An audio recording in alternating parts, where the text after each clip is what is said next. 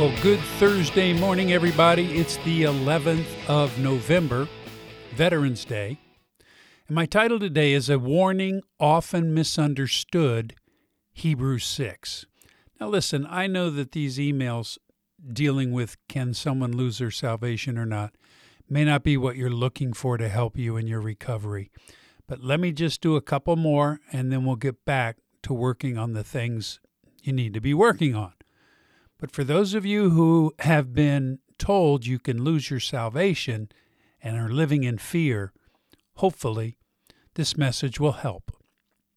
The passage today is in Hebrews 6, and these are two passages that have been used for decades to scare people into believing that they can or have lost their salvation. Showing you how that is not true, and that these passages do not contradict the well-established doctrine of our eternal security, will be a little more challenging, but I hope you'll stick with me as I try to explain it so the Bible is not seeming to teach two different things that would be in opposition to each other. So let's start with Hebrews 6, 4 through 6.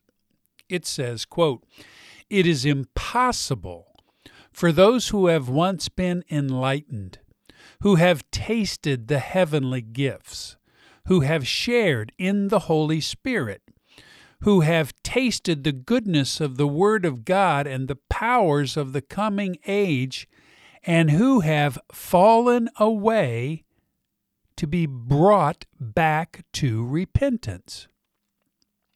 First, we need to know that the author is writing to Christians who were formerly Hebrews and members of the Jewish faith.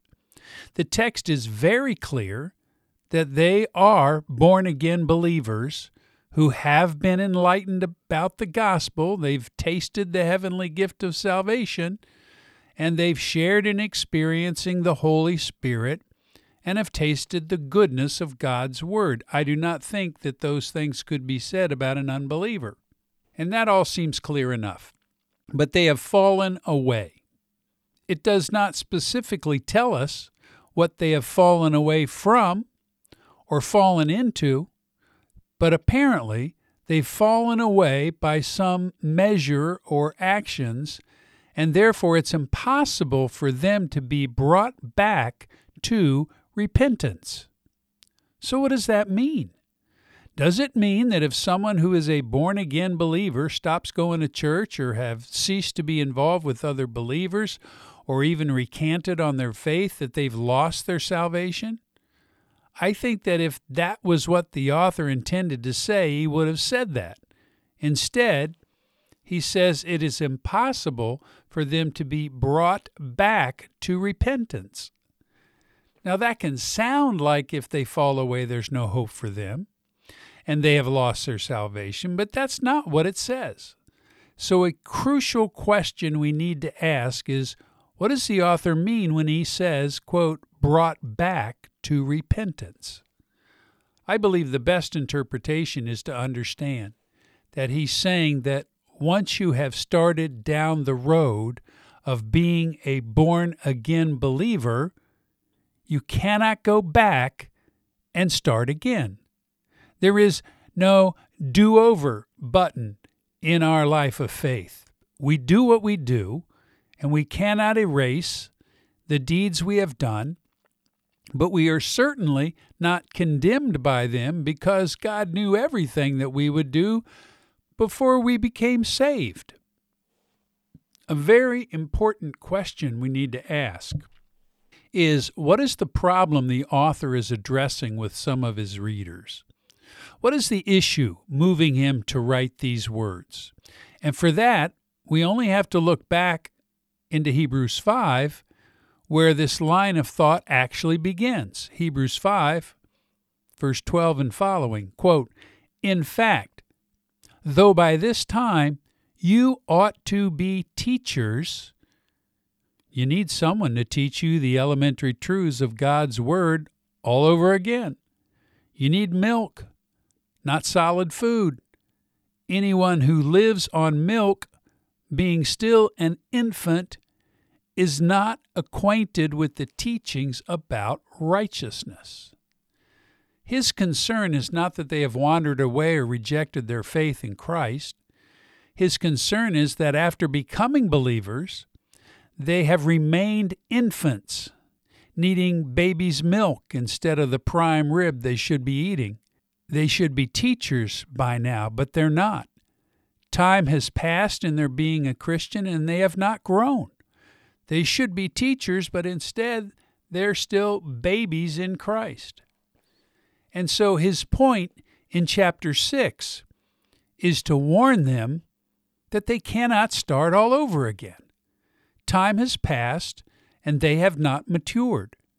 So they need to start working from the point where they are, and they cannot go back to their initial repentance and start all over. And their lack of growth and maturity in the faith is already an established fact, which makes their life as a believer seem to be ineffective in changing them. However, that is the reality that they are in, and they cannot go back and start over as if they were re-crucifying Jesus all over again. And their lack of growth is demonstrating to everyone that the finished work of Jesus has made no difference in their lives. Now notice the illustration he uses to make sure what he has written is clear. Quote, "Land that drinks in the rain often falling on it, and that produces a crop useful to those for whom it is farmed, receives the blessing of God. But land that produces thorns and thistles is worthless and is in danger of being cursed. In the end, it will be burned." That person whose life is producing a useful crop is going to be blessed by God. That's because that is what a land that has been seeded and watered is supposed to do. Normal growth in the Christian life. However, there's another type of field that doesn't produce anything of value. It only grows thorns and thistles. And these are the baby believers who still need milk. Their lives are not producing anything that God wants their crops to produce, and instead only grows thorns and thistles, which are worthless crops. That person who has had this time but has produced only thorn and thistles is in danger of being cursed. Notice it doesn't say they are cursed, but they're in danger of being cursed. And in the end, what their lives have produced, worthless weeds, those results will be burned up at the end of their lives, which actually seems to be the same thing Paul is saying about what will happen to all our deeds when we are judged by God at the end of our lives. He writes to the Corinthians, and he tells them God's created in our lives the foundation of Christ on which we are supposed to build. If in walking out our Christianity we do good works that glorify Him, well, that's gold, silver, and precious stones being put on our foundation. However, if we're not living for Christ and just going about our lives, seeing how much we can acquire, well, those things just result in wood, hay, and stubble, and are highly flammable. Our work as a believer and follower of Christ is going to be tested, and only what has had value will survive the testing of fire. And he writes, quote, "If it is burned up, the builder will suffer loss," now listen carefully, "but yet will be saved, even though only as one escaping through the flames." Likewise, the writer of Hebrews tells us that whatever our lives have produced that are worthless deeds, they'll all be destroyed. He says, quote, "But land that produces thorns and thistles is worthless and is in danger of being cursed. In the end, what grows out of it, will be burned." you don't burn dirt, but you burn or keep what the field has produced.